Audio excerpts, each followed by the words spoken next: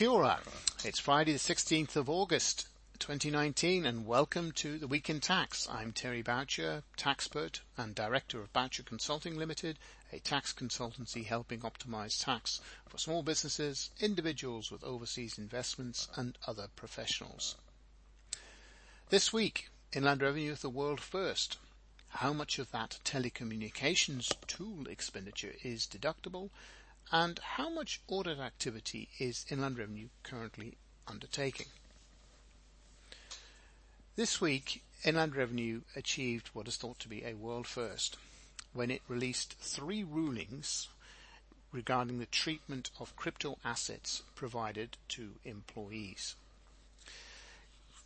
Crypto assets, or more commonly referred to as cryptocurrency, have been around for about 12 years or so now, and have generated a lot of heat and excitement, particularly with the dramatic rise in the value of Bitcoin. And they've been around long enough that they've started to enter into mainstream business activities, and questions have been arisen quite frequently about what's the tax treatment of cryptocurrencies. So Inland Revenue released a frequently asked questions on the treatment of crypto assets, and now it's gone one further with the release of 3 public rulings which apply from 1st of September, setting out its views of the tax law that applies in 3 specific circumstances set out in these rulings. And this has created a great deal of excitement in the crypto asset world because, as far as can be told, the Inland Revenue is the first tax authority to go down that route. And it gives a lot of clarity to the treatment, which, as I mentioned earlier, this is unsurprising because it's unsurprising questions have arisen because as businesses have been involved and the blockchain technology, crypto assets have been expanding, they're becoming used in different ways, and tax issues are popping up all the time. And there's still a lot of work to be done in this tax space, but these are interesting steps forward. So, and as I said, it excited the crypto asset community, and I in fact fielded inquiries from 4 journalists, including one from the US, on what was the implications of this all. So what the Revenue have done is, the rulings process is, it sets out, it comes across certain transactions, says, hey, these transactions are happening, this is our view of the tax treatment. So these rulings are designed to give clarity of understanding to everyone involved in that. And with the expansion of the crypto asset community, business as well, clearly some businesses that are in this field and expanding, for them this is a big step forward because they are using the tool. It frees up being able to pay or acknowledge what the tax treatment is of payment of salaries to employees in crypto assets will free up cash flow for them, so helps expand the business. So from a business perspective, for those businesses in the crypto asset sphere, this is very important, which is why one of the reasons that so much excitement. My Twitter feed has been full of commentary on the matter. So what has Revenue actually done? There are the 3 rulings, public rulings 19/01, 19/02 and 19/03. 1901 is the big one because it considers the income tax treatment of crypto assets received by employees as part of their regular, that's a key word, remuneration. And a commentary discusses when crypto assets will be treated as part of an employee's salary or wages and therefore be subject to PAYE. Pay as you earn. That, of course, for Inland Revenue is the very important part, because if these people are being paid in crypto, it wants to make sure it gets its cut as soon as possible. And then it talks about the implications of crypto assets being subject to PAYE. So, for example, this is not such good news for those in there. Does the fact you get paid in crypto, does that affect your student loan repayments? What about KiwiSaver? Working for families entitlements? And then it then also explains that crypto assets not subject to pay-as-you-earn would be treated as full fringe benefits and subject to FBT. Now, you notice I've referred to crypto assets. Now, the rulings throughout use the term crypto assets to, quote, cover digital assets that use cryptography and blockchain technology to regulate their generation and verify transfers. Because there are more, as the rulings go into, there is more to crypto assets than Bitcoin and Ether, although they're the best known and people are thinking of them as terms of a store of value. The ruling makes the point that these crypto assets, the field of crypto assets covers Bitcoin, yes, but other crypto assets have different functions. So, very simply, the first binding ruling, the big one you could argue, 19/01, says that if you pay in salary or wage, pay someone as part of the regular remuneration, then the payments of crypto assets would be subject to pay-as-you-earn. So as I mentioned a minute ago, Inland Revenue then is getting to clip its ticket on the matter of making sure the pay-as-you-earn is collected at that point. Because otherwise, in this particular question, Inland Revenue is always concerned about this, is that payments of, or employees receive payments, and may not either declare that accidentally on purpose or accidentally because they think it's tax paid, and Inland Revenue misses out on the tax. By treating the crypto assets, the payments of crypto assets as remuneration and bringing it into PAYE, pay-as-you-earn, Inland Revenue resolves a problem for it of compliance. It also, as I mentioned earlier, for the employers, this is something that is extremely useful for them, because if they are, as they're expanding and in this space, they're obviously burning a lot of cash. And if they have the ability to play some or all of an employee's remuneration in crypto assets, that actually frees their cash flow. So as it's a business investment. So I would expect that those businesses working in this space will look to make more use of this provision. It probably also, to be fair, it regularizes something that may already be happening. There is just one caveat I have about this position, and that is the implications of the Wages Protection Act, something not covered in the Inland Revenue rulings. The Wages Protection Act 1983 says that wages are payable in money, and then defines money as, in relation to any wages, means any New Zealand coin or New Zealand banknotes or combination of both, the tender of which in respect of the payment of those wages is legal tender. Now that dates back to 1983, and the world has moved on since then quite considerably.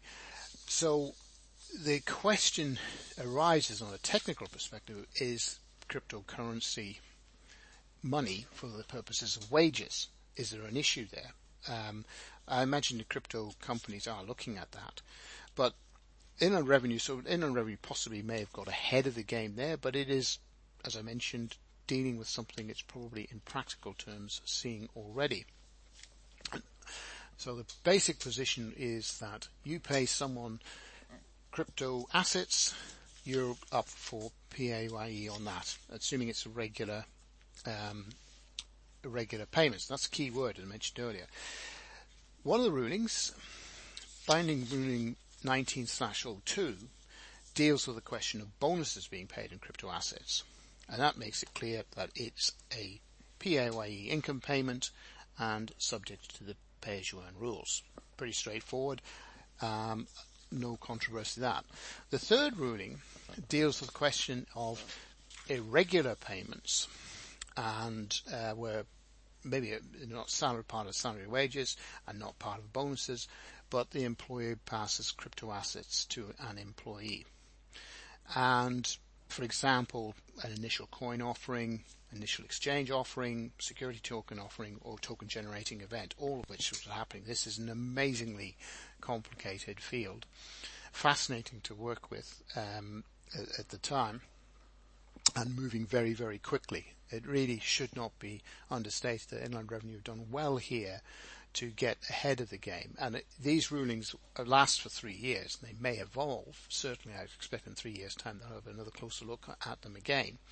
But the point is they're bringing certainty to an industry which wants some certainty around what it can do in this space. And as I said, in doing so, it's actually freed up investment into that. Now, you may have a view as to whether you think blockchain technology and Bitcoin, all the rest of it, are just speculative froth. But the point is, it's real, they're here, and so the tax authorities have to deal with what's happening in the real and now. So, praise to Inland Revenue for doing so. But just quickly, the crypto assets which aren't provided as part of salary and wages or as bonus, they, broadly speaking, would generally be treated as a fringe benefit. And the market value for that, and say the value of the fringe benefit, will be the value at the time the crypto assets are provided to the employee, or using either the employer's own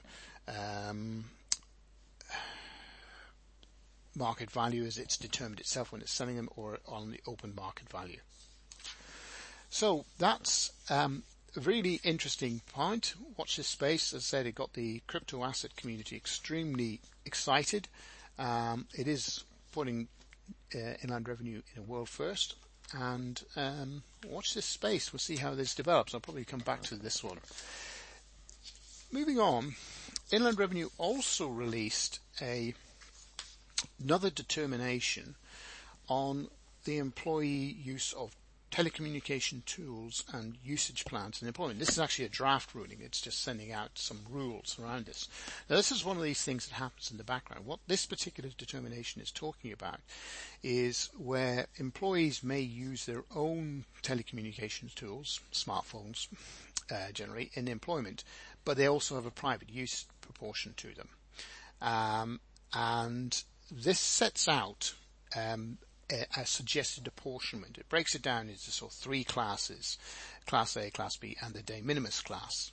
And so Class A, which covers quite a range of things, employers can treat 75% of the amount paid, the bill amount, as a means of reimbursement, and therefore exempt income of the employee. And then the other 25% is taxable. If the employer, for example, just says pay 75% of the bill as an allowance for reimbursement, then the whole bill is paid, is exempt. Then Class B, where the employee, slightly different set of circumstances, they provide their own phone and they pay for their own plan. But they are required to use it.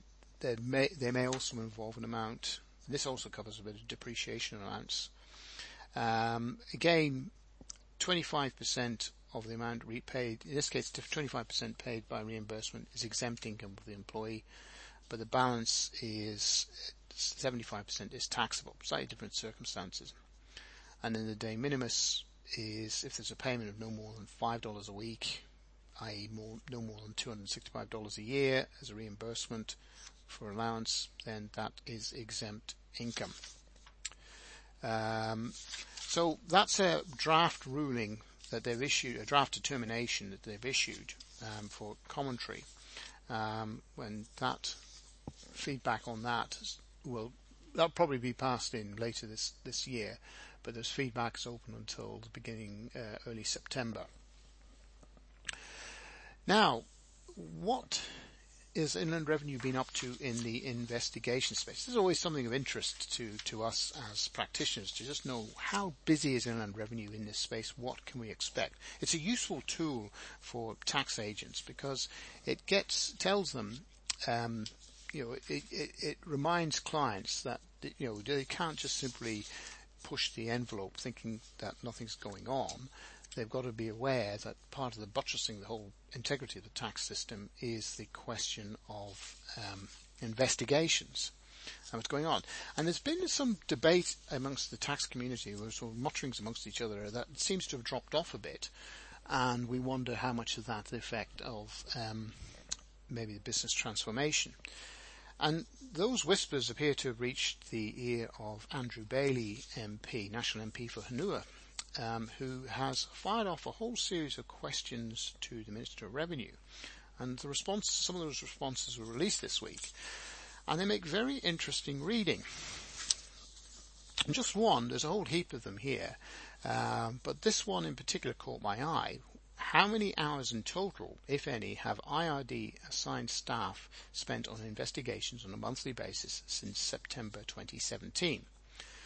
So, for the period 1 September 2017 to 30 June 2019, Inland Revenue advised that its staff spent a total of 1,096,000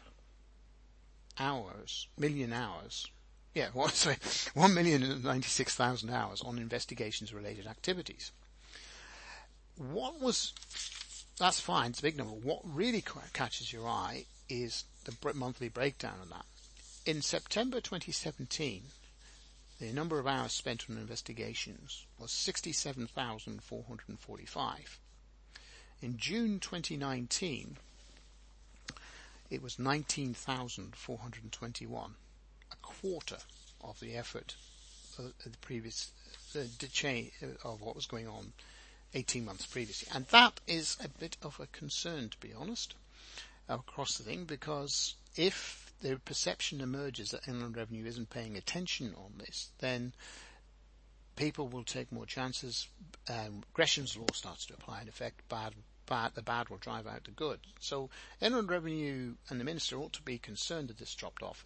The explanation offered is, quote, "I'm advised Inland Revenue planned carefully for its business transformation by devoting as many staff as possible to handling customer queries, including some staff who normally undertake investigations activity from the period of April 29 when the new income tax system went live through to June 2019.